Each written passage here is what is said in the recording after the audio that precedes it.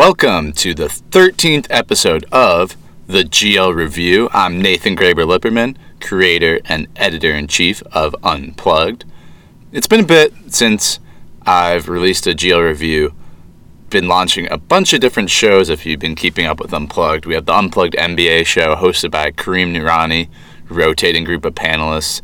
Those have been really good as this young NBA season has unfolded. Go check those out. Unplugged NFL show and the Fantasy Geek podcast. Jack Leto's been working hard on both of those. The weekly Fantasy Geek podcast, I gotta say, those guys, him and Andrew Fenichel, Sam Johnson, they've been researching their stuff, and it's a really, really fun listen. If you ever have any fantasy start and sit questions, definitely send them in. It's been really fun seeing that grow and listening to it. But yeah, I'm getting ahead of myself a little bit. The GL Review is back with a conversation with Northwestern men's ultimate coach and 2018 Great Lakes Coach of the Year, Kevin Yngve, the legend himself. If you've been following Unplugged again, you might have seen I wrote an article about my opinions on the past, present, and future of the sport of ultimate. It'd been a long time coming. I had a lot of opinions ever since college nationals wrapped up. Just being someone coming from a pickup ultimate background and then going to play at the highest level of the sport. Super, super fun, and had about half a year to think about it. Finally wrote an article, but I thought it was a good time to kind of delve into ultimate a little deeper because club nationals, arguably the highest level of the sport, wrapped up about 3 weekends ago. The fall season was really getting into the swing of things. The preseason, of course, before it all kicks up back again in February. But yeah, I just asked Yngve if he wanted to come on, share some of his thoughts on Ultimate. Dude's been around the sport for a while now, having coached and played at pretty much every level of the sport. And yeah, I thought it was a really fruitful conversation, both if you have experience in the Ultimate community beforehand or if you have none. Some really, really cool tidbits on what the future of Ultimate looks like, whether it could replace a sport like the NFL, how we see it changing at the youth level, what the gender equity movement means for the sport itself. Super, super fun time. Before we get into it, I just want to say, as always, if you like what we're doing at Unplugged, we put a lot of time and effort into creating the highest quality content we can. We're currently not turning a profit, but any help that you can support us with is really, really appreciated. There's a lot of little fees that go into this, as little as a $2.50 ticket into Chicago on the L, or even, paying for SoundCloud for hosting our podcasts, Adobe Creative Cloud. It really starts to add up. So if you like what we're doing and want to see more, go check out our Patreon account at patreon.com/unpluggedwithngl. That's patreon.com/unpluggedwithngl. We're working on what benefits different patrons will get, but lots of behind-the-scenes footage. I may or may not have started filming a documentary about the making of Unplugged. Go check it out. For as low as $1 a month, you can become a patron of Unplugged. Keep following the blog. Again, lots of NBA content, NFL content. I have a really, really cool feature article coming out later this week. Might have another Ultimate article coming your way too, more focused on the Gen X movement. But for now, here's Kevin Yngve.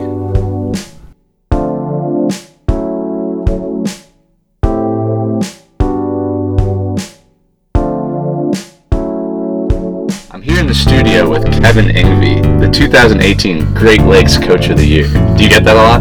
I do, mostly from you. Is that like an official title, or is that just like an Ulti World thing? It's an official title through USA Ultimate. Mm-hmm. I don't think anybody really knows about it, but I will be putting it on my resume. Yeah. When you're applying for jobs down the road. Absolutely. Yeah. Do you get like a T-shirt or anything? Nope, no T-shirt, just a name on a list.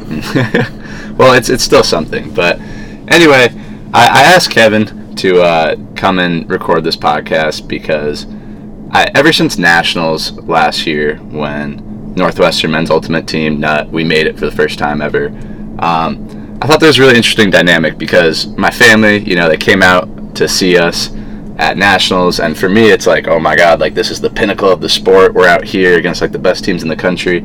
And then I asked my dad, like, yeah, so how do you like it? And he's like, And I'm like, would you like maybe come to regionals next year? And he's like, make nationals again and then we'll talk. So like, I just think that Ultimate's in a really interesting position where I personally think it's so incredibly fun to play as a sport, but like whether it really has a future as a spectator sport, that's a little up for debate in my opinion.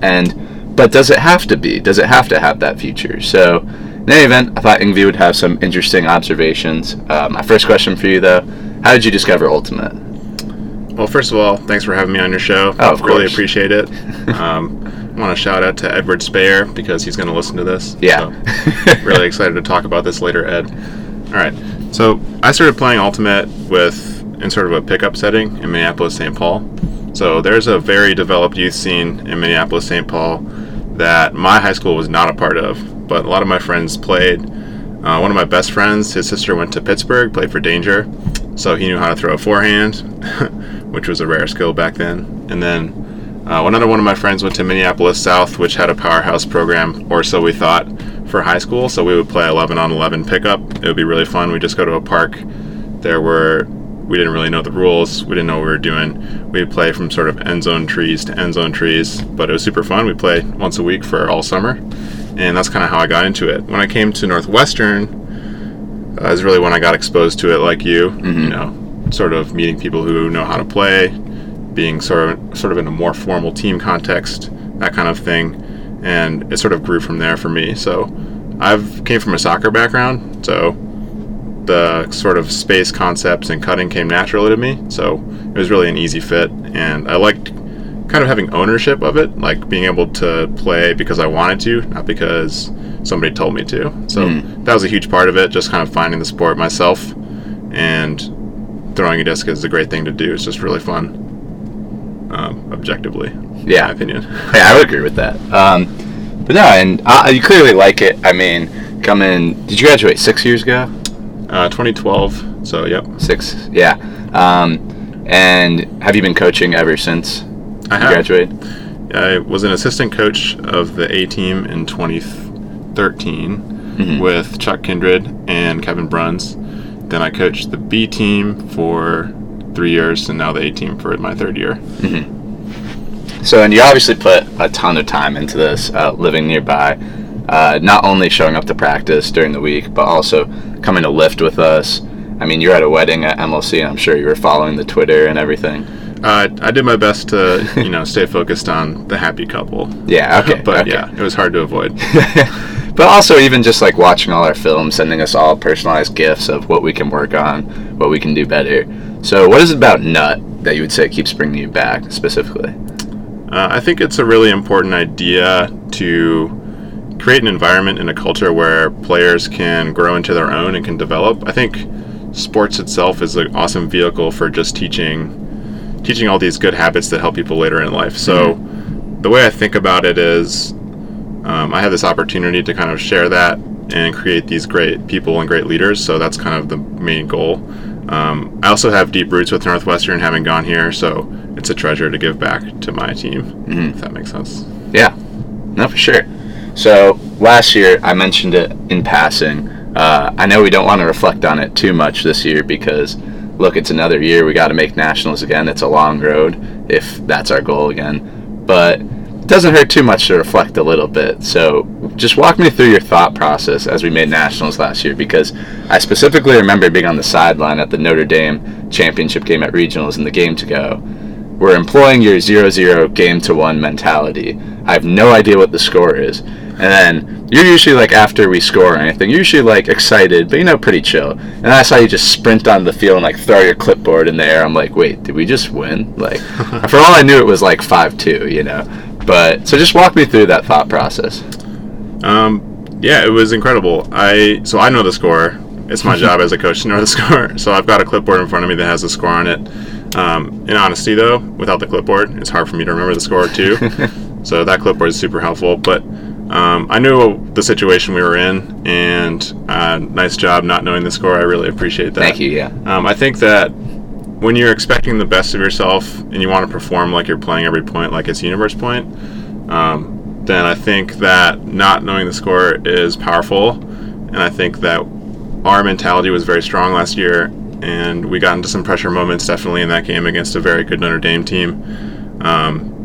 They came back all the way to 10-10 after we were up 9-5. They're playing super well. They've got some really incredible players on their team last year. So I think that I didn't think it was a sure thing at any point during that game or at any point during the weekend.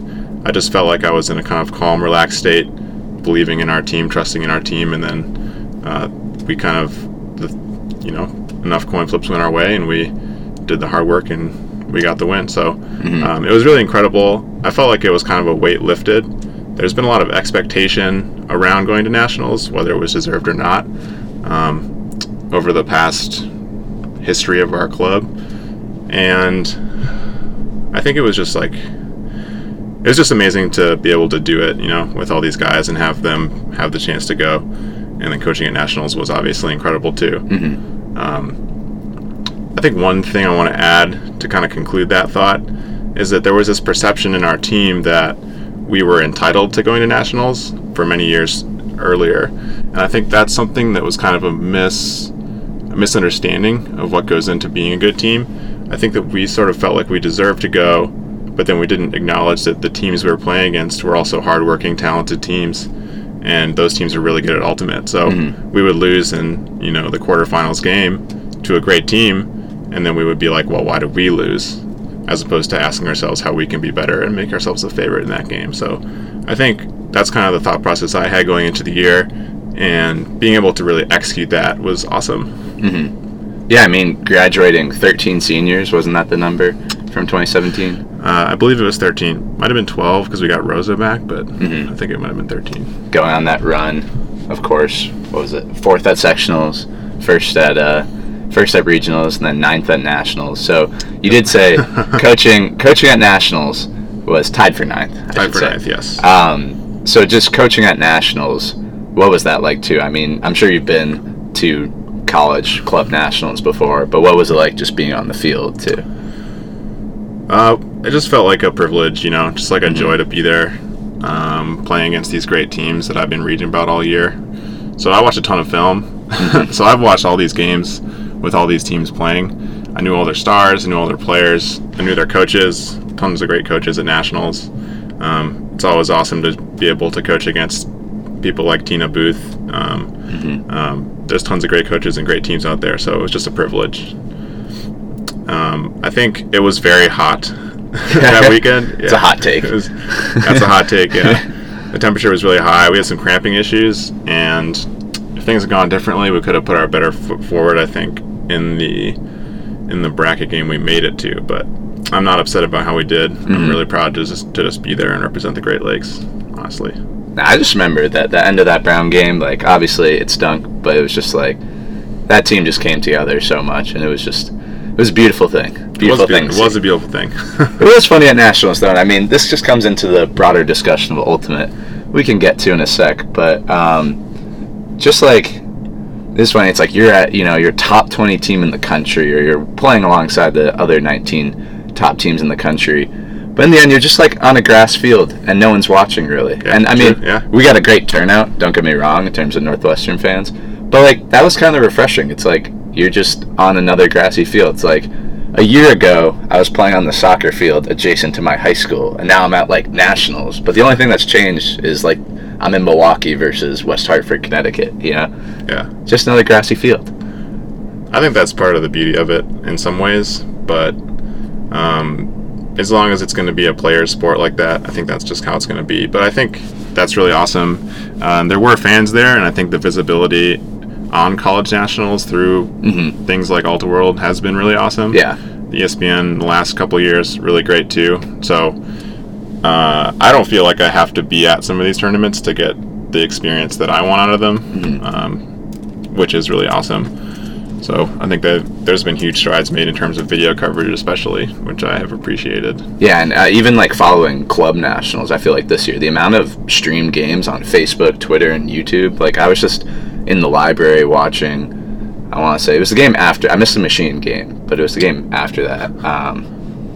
Might have been like Sockeye. I don't know, but just like the fact that I could just be on a library computer and just watching Ultimate. I'm sure I got a lot of weird looks from the librarians, but yeah. So we talked a little bit about like culture, and obviously I feel like for you that's like a very big thing with Nut specifically.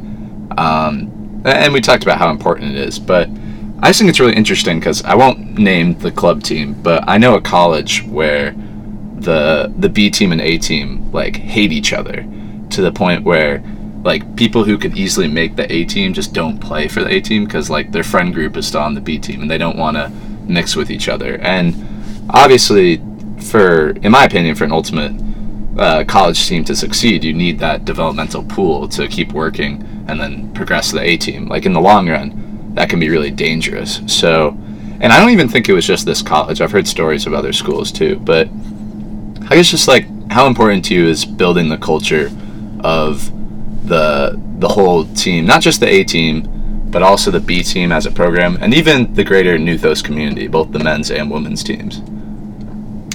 I think it's the single most important thing that we could possibly do. I think, given my background as a player, I played for the B team here at Northwestern for 3 years before being on the A team for 2. I think that I witnessed firsthand what it's like to sort of be disrespected because of the name of the team you're on. Mm-hmm. And I think it's really backwards for that to be the case because, like you said, you know, those are the players who are going to be making plays in the A team later in their career. So I think it's really important to be inclusive purely from a performance standpoint, but also because it's the right thing to do. Like, Ultimate is a sport for anybody. Mm-hmm. Like, you don't have to be some superstar athlete to be good at Ultimate. You just have to want to play it, and you have to be willing to try it to be better at it. So I really believe that. I think that it makes us much stronger to have like a good B team culture and a good A team culture and have us coexist. So that's why I guess that's why we wear the same jerseys. That's why we emphasize breaking down some of those cliques, and we try to make sure that we have that dialogue and we understand and we teach that, you know, all the players on the A team, that they need to respect the players on the B team too, because, well, for us, half of our team is from the B team, so it's not that hard, but like we need to respect those players because they're the future of the program. Yeah. And even if they never play on the A team, they're huge parts of our program, so we got to respect that. And it's just cool even seeing from a community standpoint. Yesterday, of course, Northwestern football punching their ticket to Indianapolis with a win over, who were they playing? This was Iowa. Nice come from behind win. First time ever winning the Big Ten West, yeah. Really bad Big Ten game, I'll be honest. Like, very unenjoyable to watch. But, and just looking at that, like, someone immediately after the game ends posted in our group meet, like, hey, I live right next to Lucas Oil in Indianapolis. Like, I'm going to talk to my parents, but a bunch of you guys can probably crash there at night. And it's just, like, cool seeing that immediate community. Like, that's the first place he went to like, offer his room. Yeah. And that was also someone on the B team, too. Yeah, it's amazing. But, yeah. Yeah, just a slight digression. How do you feel about Northwestern football making the Big Ten championship for the first time? I feel great. I know that our record isn't that good because of some non-conference wins, you know, or losses, I would say. 0-3 in non-conference. 0-3 non-conference is pretty brutal, honestly. But I think we have performed well against good teams, gotten some pretty close games. I know we were putting a little bit of fear in Notre Dame a little while ago, so I feel pretty good about it, you know. I don't think we're going to make any playoff or anything, but I don't really care about that. Just want to show Michigan a good time. So, did you ever see a season like the last several seasons when you were in school? In terms of Northwestern football, yeah, we were okay. I think we were steadily growing. I would say my favorite Northwestern sport after Ultimate is basketball, so would like to see us go back to the tournament. That would be really nice. Have you been in New Welsh Ryan yet? I haven't. I haven't either, but I'm excited to go. Me too. But yeah, no, I mean, Northwestern football and Nut have been following a similar trajectory, right? Just like keep going up. And it's, I mean, how do you feel about Northwestern shelling out $270 million for the Ultimate team to practice in? Yeah, I think it's a worthy investment, you know. I really feel like the winner having to go, a couple blocks to a turf field further away really, was an issue for us. So now that it's closer, it's really going to help our retention and our recruiting. It's a big game changer for us. Yeah, no, absolutely. Really appreciate that. I mean, now when we're recruiting the top talent from Seattle and North Carolina, we can just show them the Walter Athletic Center and bam, they probably thought Northwestern was a safety school before, but then they see that and it's oh, top of their list. Yeah, they see the beach, they see the weight rooms. It's a dead cell. Have you been? What's your opinion on practicing indoors? It's very bad for throwing. Mm-hmm. It's very good for not having our field space taken due to weather cancellations. In general, I would vastly prefer to be outside, but given how we have this beautiful facility and how it's going to start snowing, I really appreciate it. Yeah. No, absolutely. It's kind of like tennis. I always found with tennis, there was kids who would practice all winter just indoors, and their serves would be great, and their ground strokes would be great. And then you get outside, and the first time someone hits a lob, and they go back to spike it, then they just completely miss it because the wind just blows it away. It's kind of similar, though. I will say, I remember one day last year as a freshman, I'm coming out to a Thursday practice where there's 20 people there, and it's -degree wind chill next to the lake, and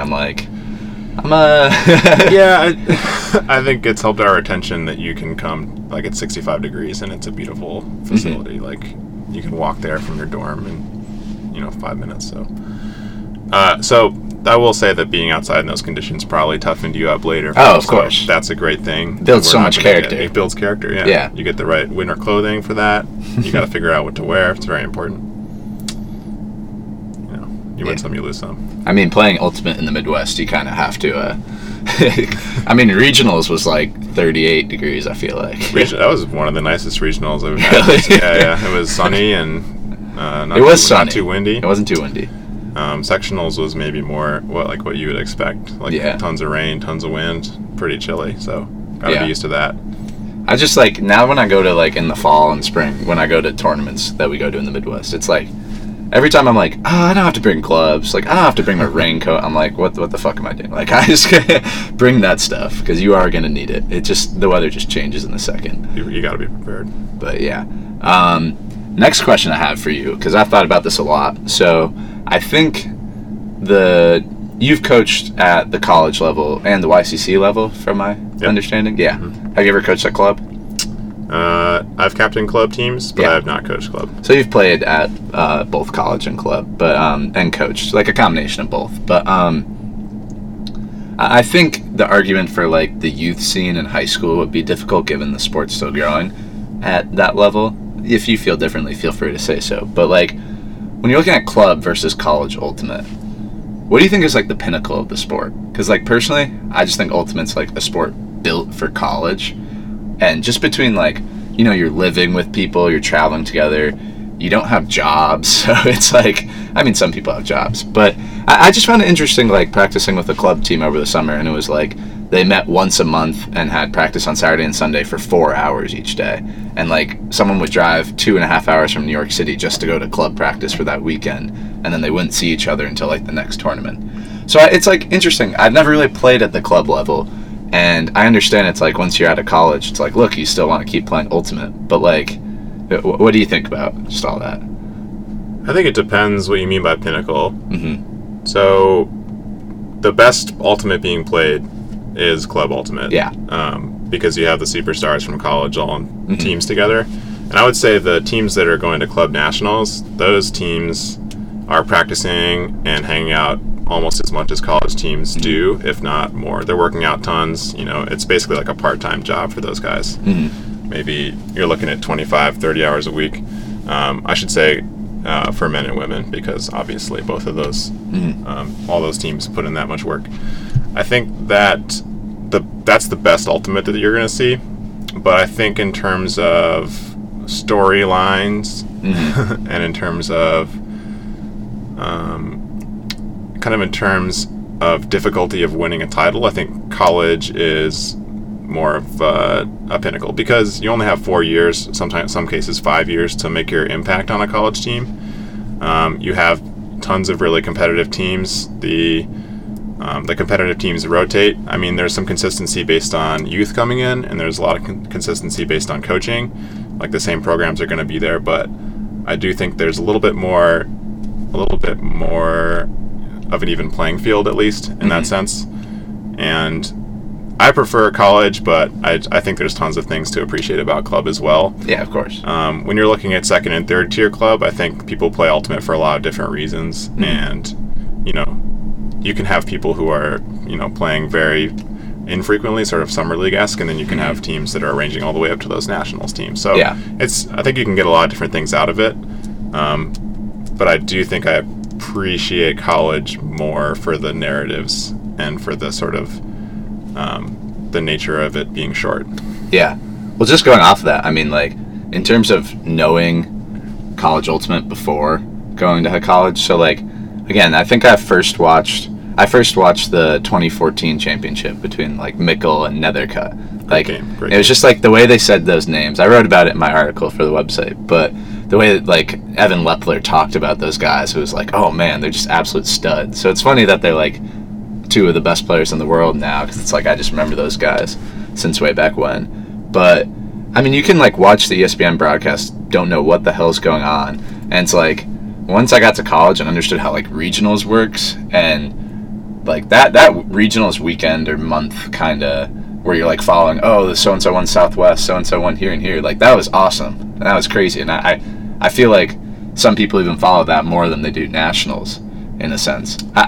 I don't know if that's true or not, but it was just cool to see, like, everyone come together over, like, who's going to get the bids, like, the excitement with that. It felt like the week before the NCAA tournament, in a sense. Obviously to a smaller degree, but... That's a great comparison. Huge fan of the NCAA tournament. Yeah. I think it's, the best thing in basketball. And the NBA is very good. WNBA also very good, but March Madness, can't replace it. Yeah. I think that people watch nationals more, so I'm going to respectfully disagree. But I do think that the intrigue around regionals is one of the most exciting things, for sure, for college. Because, like, once you get to nationals, it's, like, more clear who's going to compete, be the top 8 teams, because there's, a big difference in terms of who's on top and who's the lower seeds.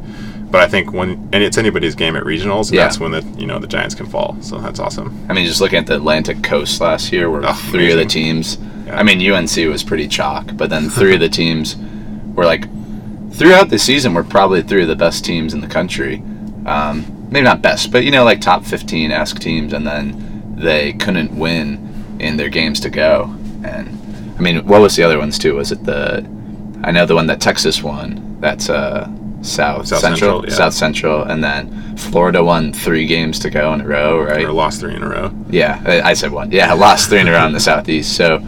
No, it was just fun to follow all that for the first time. I feel like there's kind of that dynamic, too, of, like, I mean, a lot of these schools have such big alumni bases, and so it's like, while I agree that, yes, everyone's probably watching more at nationals and following more at nationals, it's like, the fact that it's like, oh, we're still in it, then it's just, like, following it all up until regionals, and it's like, if you don't have a team at nationals, it might be, like, hard to follow in a sense. But no, I do agree that...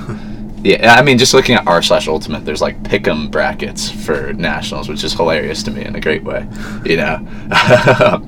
But I wonder if anyone was picking us, Yeah, I hope so. Favorite. Yeah. But, no, so I kind of opened the top of the show, rather, talking about what my dad said at nationals, where it's like, my whole family was there watching, they're coming to support me, but... If I wasn't there, I don't know if they'd ever find their way to an Ultimate tournament, And I personally think, I realized this after talking to them, so I stayed to watch the Oregon, both the semifinal games. I think I watched one of the women's games, too. So both the men's semifinal games, Oregon and UNC had that crazy comeback by UNC to win, and then Carleton and Pitt upsetting the number 1 seed. And I realized just, like, being in person, like, I think it's fun to watch. And it's like, I know what's going on, but, like, I think if you didn't know what was going on and you were at a game, I just, like, don't know if Ultimate's ever going to get to that point where it can be a true spectator sport. That being said, I think watching it, the ESPN broadcast, I think they do a pretty solid job. The Ultiworld and USA Ultimate broadcasts are pretty solid, too. And I am saying all of this, and I've been to 2 NFL games, And I think the NFL is terrible to watch in person, too. I think the NFL is a sport made for TV. But in essence, like, I'm just wondering what your take is. Like, I personally see Ultimate going forward as, like, the best, one of the most fun games to play and be a player on the field. But I just don't know if it will ever get that real watchability status outside of, like, those really core group of fans. I think that's an interesting point. I think that Ultimate is very watchable, so I'll respectfully disagree with you. I think that Ultimate is really watchable because of how dynamic and athletic it is, in the sense that it requires coordination. The points aren't that long. Like, usually they're 60 to 90 seconds. It's relatively quick. The game only takes 90 minutes. So I feel like if you went to a soccer game and you didn't know what was going on, you would think it's really boring. So I think that's just true for any sport. I think the Ultimate is exciting because of just the pace of play and how the disc makes the game a certain way. So in terms of a spectator sport, I think it's possible that Ultimate could be a great spectator sport. And I think the reason it isn't today, well, there's a lot of reasons. The main reason is money. Yeah. After that, I think the second reason is that it's not really intended to be. It's, as you know, the Ultimate Players Organization or Association, the UPA, or it kind of still is the governing body of Ultimate. It's called USA Ultimate now, but honestly, Ultimate is governed by this group that makes it for the players. It's like a players organization. There's no money in the sport. Like, there's no scholarships. There's a professional league, but there's no money in that either. So, by and large, Ultimate currently exists for the players. It's not really about the fans. That said, I do think it's really fun to watch. I actually prefer watching Ultimate to watching other sports. But I think if I had to rank the sports that I like watching, I would have Ultimate on top. Then I would have basketball, NBA, WNBA, hockey. Then it would be soccer, and then somewhere down below would be football. Just put football all the way down. Watching live, there's just not that much going on. Lots of stoppages. I wholeheartely agree. As someone who has been covering the Chargers in some respect for SB Nation for 2 years or so, but now that I've gone to 2 games, I think the spell kind of broke for me, honestly. I just think, I don't know, watching NFL on TV can be great, in my opinion. But yeah, absolutely. I guess in that whole discussion, I do think, yeah, like from an athleticism standpoint, shorter games, it's free-flowing. But again, it is for the players. And then you bring in the conversation about the spirit of the game. Now, I think as a player, it's great, like, self-officiating. And in theory, everyone's very respectful, and it's like the correct decision gets made. But if you're on the sidelines and you don't know what a pick is, or you don't know what a stall is, and you get like this 2-minute long conversation between 2 people, is that like hinder the future of the sport, in your opinion?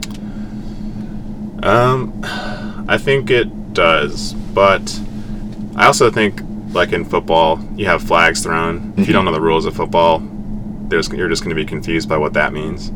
Also, you have people like running on and off the field in football all the time. Yeah. So if you don't know what's going on, you got lots of stoppages for that kind of stuff.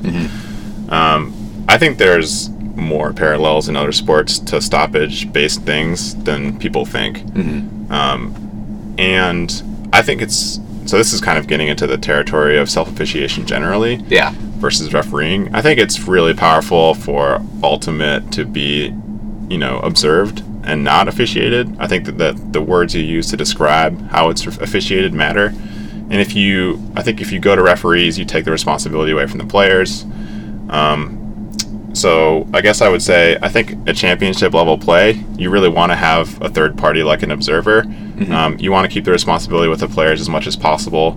As you go down the levels, I think self-officiation is an excellent tool for teaching responsibility and for having Ultimate be for the players. Like, you're not going to have fans at your summer league game, so just keep the self-officiation.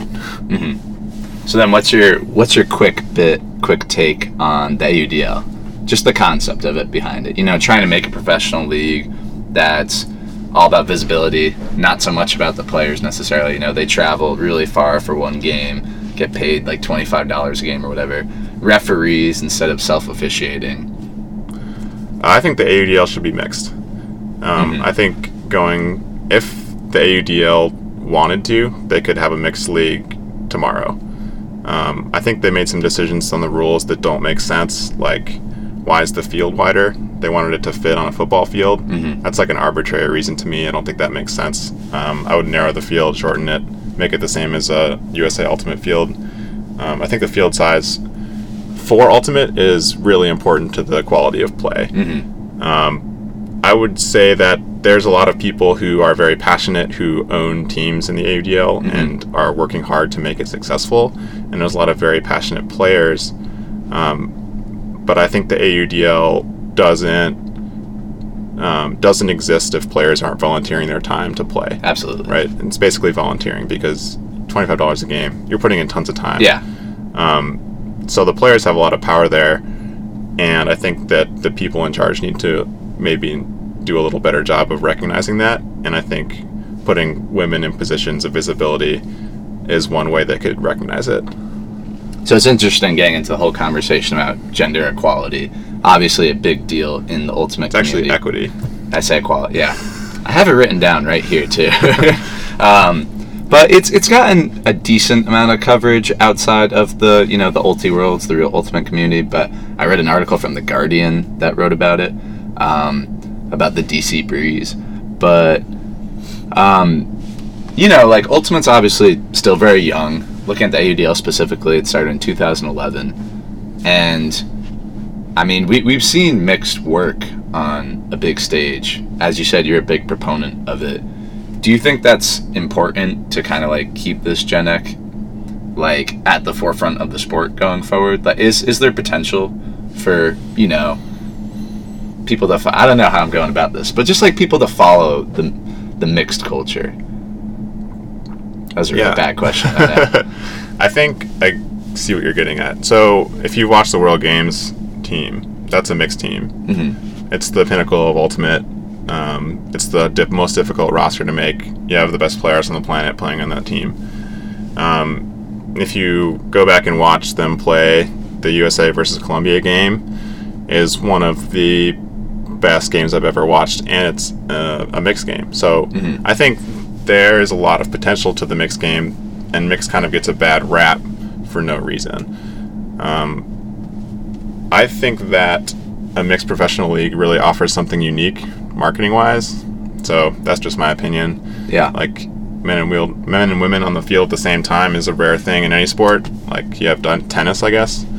But not even. I mean, that'd be like celebrity games, kind of. not like. I mean, mainstream wise. Yeah, there's nothing, or there's not much, at least. I think it would be really powerful, and I also think that's my main problem with the AUDL today is that they're very visibility oriented, but what's being shown is only men. So there's no real reason for that. Besides, that's just the way that the ownership groups decided they would do it. Like they could decide tomorrow to change it, and it could be different. It's interesting just thinking about it because, I mean, we've seen that not only, just like look at movies and popular culture right now, not only is, making a big budget movie with a woman lead, like Gal Gadot as Wonder Woman, or as an African-American mostly led movie in Black Panther, not only is it bankable in 2018, Wonder Woman came out in 2017. But not only is it bankable, it's arguably you can make more money. You will make more money off a movie with diversity than you will with a movie with stale old white men.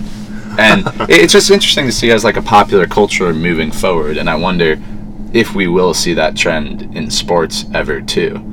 Like, who's to say that mixed can't get that women's and men's fan base? And even looking at like the WNBA recently, I mean, WNBA has had its fair share of struggles over the years. I mean, getting fans. There's a team in Connecticut, the Connecticut Sun, that I've seen some of their games, and they draw small crowds. And it's tough because these women are some of the most talented athletes in the world. But even just this past championship, you might have seen the Seattle Storm. Obviously a great fan base in Seattle, and they just really came together around that team, and those games were sold out, and they looked like a ton of fun. So I don't know. I think it'll be really, really interesting to watch in the future. And would you say if the AUDL made, like tomorrow, if the AUDL made their leagues mixed, would that instantly just generate a ton of more mainstream interest in the sport? That's a great question, and I think the answer to that is no. Mm-hmm. But I do think it would position them much better in what's already a super crowded sports market, of course, to be unique. Mm-hmm. I think I would support it more than I do today, because I think when you are in that position of visibility, you just have a responsibility to be accountable for what you're showing. Mm-hmm. Yeah. We talk all the time, I mean, even in this conversation about, football. I feel like it's football season right now. It's like still the biggest moneymaker in the sporting world. But there's obviously a lot of conversations in recent years around concussions, football disappearing, really low levels of parents letting their kids play football at the youth level. Do you think Ultimate could replace or take a chunk of that kind of, footballing public? And should Ultimate be more investing in the youth game, you think? I feel like it is really starting to grow, but it's still like a weird thing for a high school to have an Ultimate team, I think. I think increasingly it's less weird. I do think that, the youth investment is the way to go. Mm-hmm. And I think the reason why it's a good thing to do is because the sport is great for youth. Like, I'm teaching responsibility to your players through Ultimate is really powerful. I think that replacing football, it's impossible to replace football culturally, instantly. It's just so ingrained. But I think at the youth level, has a replacement for football, it's got a lot of potential. Mm-hmm. That's going to be a gradual process no matter how you slice it. Of course, yeah. I mean, people have been talking about the MLS as replacing football for like 20 years now, and youth soccer in the U.S. has been massive for a really long time. Yeah, exactly. And I mean, the MLS is growing. There's a lot of intrigue around there. We've covered it a little bit on Unplugged, but I just, it's like with the instances of head trauma, and just like, I don't know, if you ever have kids, like if in the future, if I ever have kids, it's like I would never let my kid play football. And I know this isn't a very hot take, but spouted quite a lot. But no, I don't know. I think Ultimate at the youth level is really intriguing going forward, because I've coached as a sports coach for different sports, and one time I was coaching a camp 2 summers ago that was a capture the flag, kickball, and ultimate frisbee camp is how it's described. So pretty much the best thing as a little kid you could ever imagine. Sounds great. And just the fact that I knew how to play ultimate was like really, and I was just like teaching the kids how to throw like a flick and everything. And like the first 2 days we played all 3 sports, but then by the 3rd day, like all they wanted to play was ultimate. Like that's all they wanted to do. I set up like a disc golf thing on this big field where it was like different sets of cones you could like aim and throw the discs in, and they just absolutely loved it. So I think any myth about like kids not liking ultimate or it being confusing is just totally false, because so many people have played pickup or played in gym class, and I've never met someone who just like objectively doesn't like ultimate. I think they're out there, but few and far between. Yeah, it's a great sport. I think it's inexpensive, low barrier to entry, and I think there's just a lot of great things about it. Well, in terms of even like an expensive barrier to entry, like that's more from because you have to travel to find other teams, right? The equipment that you need is relatively little. Yep. So like if high schools start playing and we have like local games, I mean, that's not bad. I think you're seeing that more and more. I think that USAU has done a pretty good job investing in that and is doing increasingly more things for that. Mm-hmm. I think that's a good path to go, keep growing that, trying to build that base. And I think there's going to be a bunch of benefits to that. More people playing Ultimate just means more people being exposed to it and learning great things from it. It also means that your college level quality is going to get better, your club level quality is going to get better, and it's just, you're going to have, more interesting games. Yeah.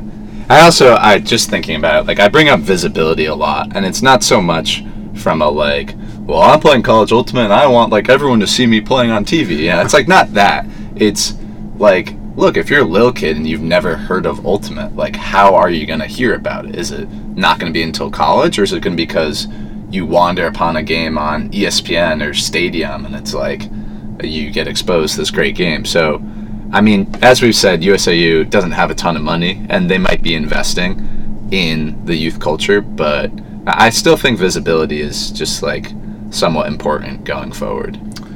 I agree that visibility is important. I don't agree that it's the most important thing. Absolutely.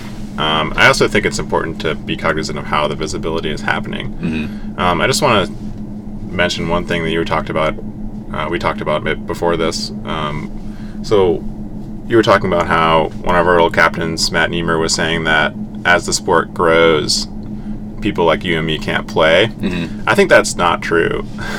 I think you're not going to see like a D1 level takeover of Ultimate ever, unless there's just a ton of money put into the sport, right? Because without that scholarship opportunity, without that, sort of Olympic aspiration type thing, you're never going to have the resources to have players be training at that level. Mm-hmm. So you're not going to draw those athletes, and there's always going to be room for Ultimate for anybody.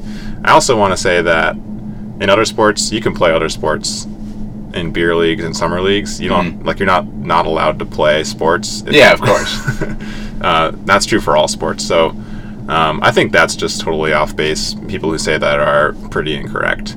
I do think it's true that you probably won't be able to compete at the very highest level. Yeah. But, other sports have amateur and pro divisions for a reason. So I think that's somewhere we could go if that happens without any real issues. Mm-hmm. So are you thinking like down the road when you're 60 or so and still coaching Ultimate, and it's like Kevin Yngve just re-upped for a $15 million contract plus incentives from Northwestern University?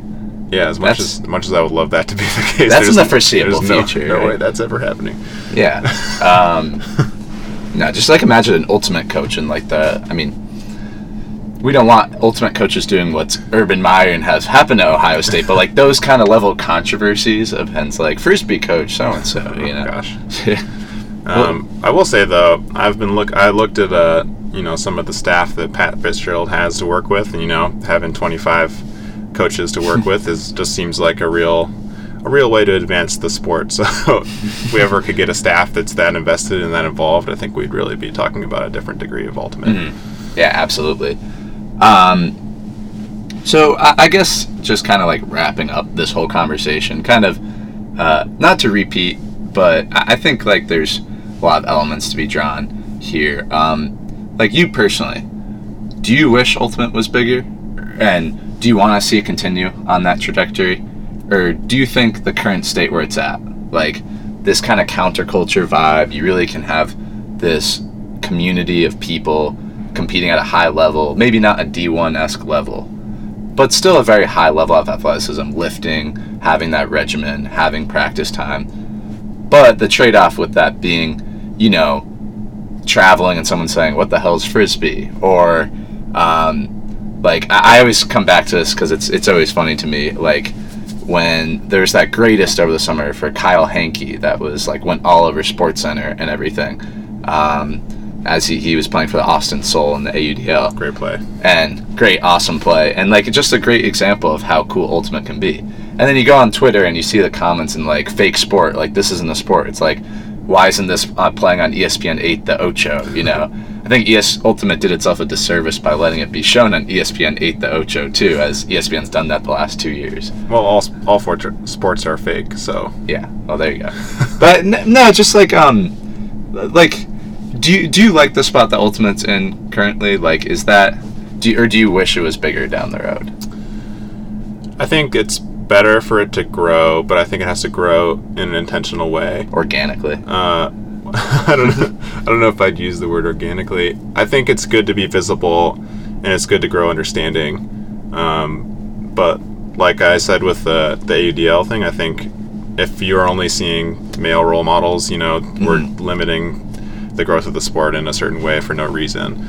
I think that I think it's powerful to maintain the gender equity piece of it, and I think it's really powerful to also maintain the responsibility and spirit of the game aspect of it. So I think I wouldn't grow at the sacrifice of those things. I would just grow with those things, because those are some of the things that make the sport important and useful. So I would really emphasize on the youth. I think that's what I would stick with, and I think that as a sport, the purpose of sport is to teach people life skills and be healthy individuals, in terms of activity, but also in terms of mental health, how to work in a team, how to be gritty, face adversity. And I think Ultimate's a great vehicle for that, regardless of, how high a level you're competing at. Mm-hmm. Absolutely.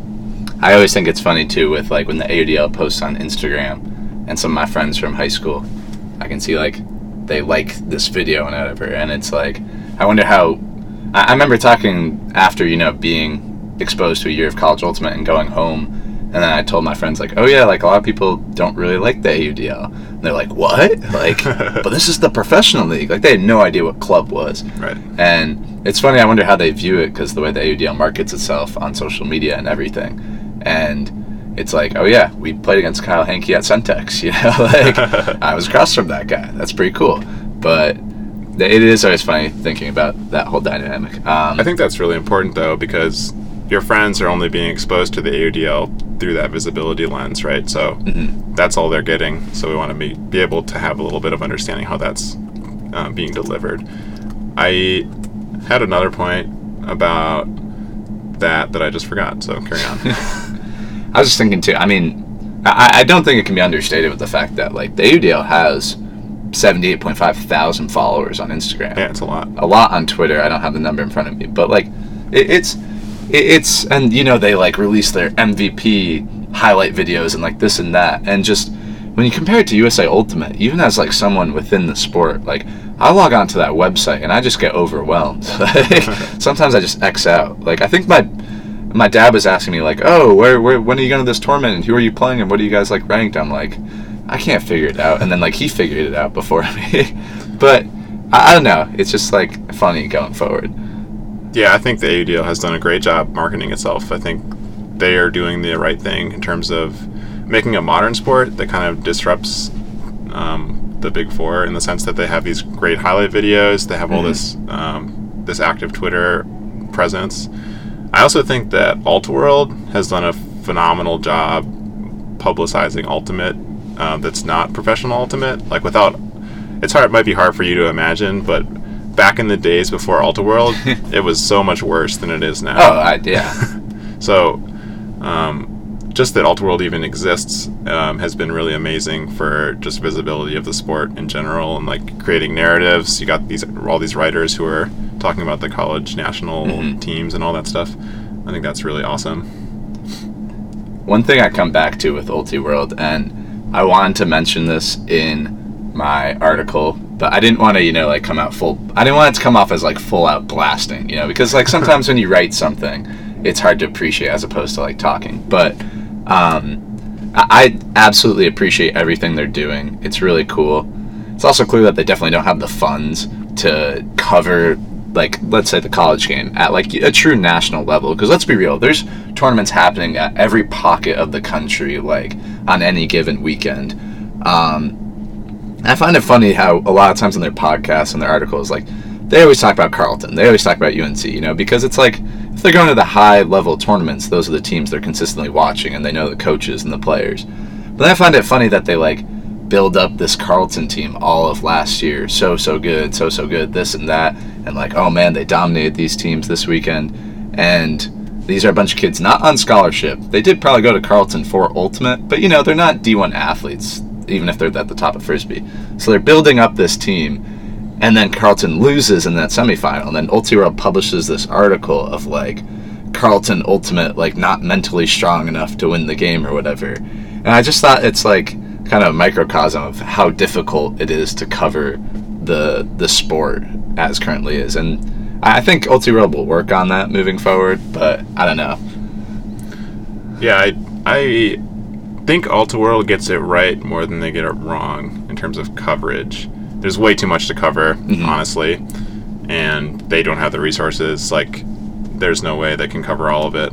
I think that stuff like that, I guess that kind of gets into territory about, do these amateur athletes, should they be judged for their performance, right? And how should they be viewed? Mm-hmm. So I think that can get into some territory that's maybe hasn't really been addressed in Ultimate yet. Mm-hmm. Like, how do these amateur athletes, do they deserve to be? I mean, I'm approaching this from, like a media critic, journalism student, like kind of aspect. So.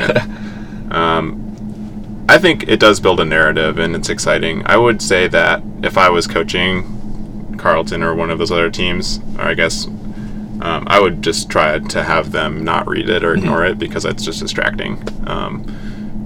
Do you think they do, though? I think some of them probably do, and if you're not ready for that kind of thing, it could probably be distracting. Yeah. Well, that's why I love, like, I don't know how our team generally feels about it, but I love the fact that they never mention us or they never know what's going on, because it's like, it's great for, like, an underdog mentality. It's like, I would prefer that we not read what other people think about us, because I don't think it matters. But, I'm sure there's, like, NBA players who are reading their Twitter feeds and stuff. Oh, absolutely. So. Kevin Durant.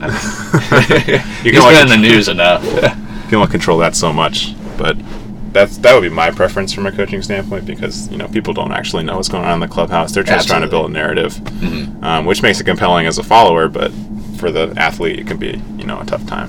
Yeah. Man. So... You looked like you had to say something. I was trying to think of the thing I forgot. Do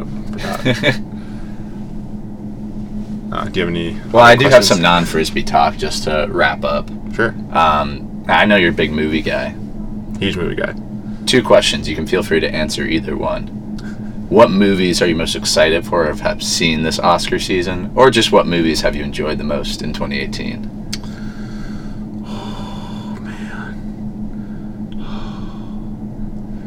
I'm not prepared for this question.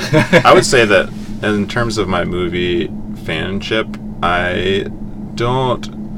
I'm not as big of a fan as like the current movie cycle as I am of historical movies. Kind of like a rewatchable standpoint. I really like movies because I really like movies that are older. Mm-hmm. I'm not really a huge fan of the stuff that's coming out now.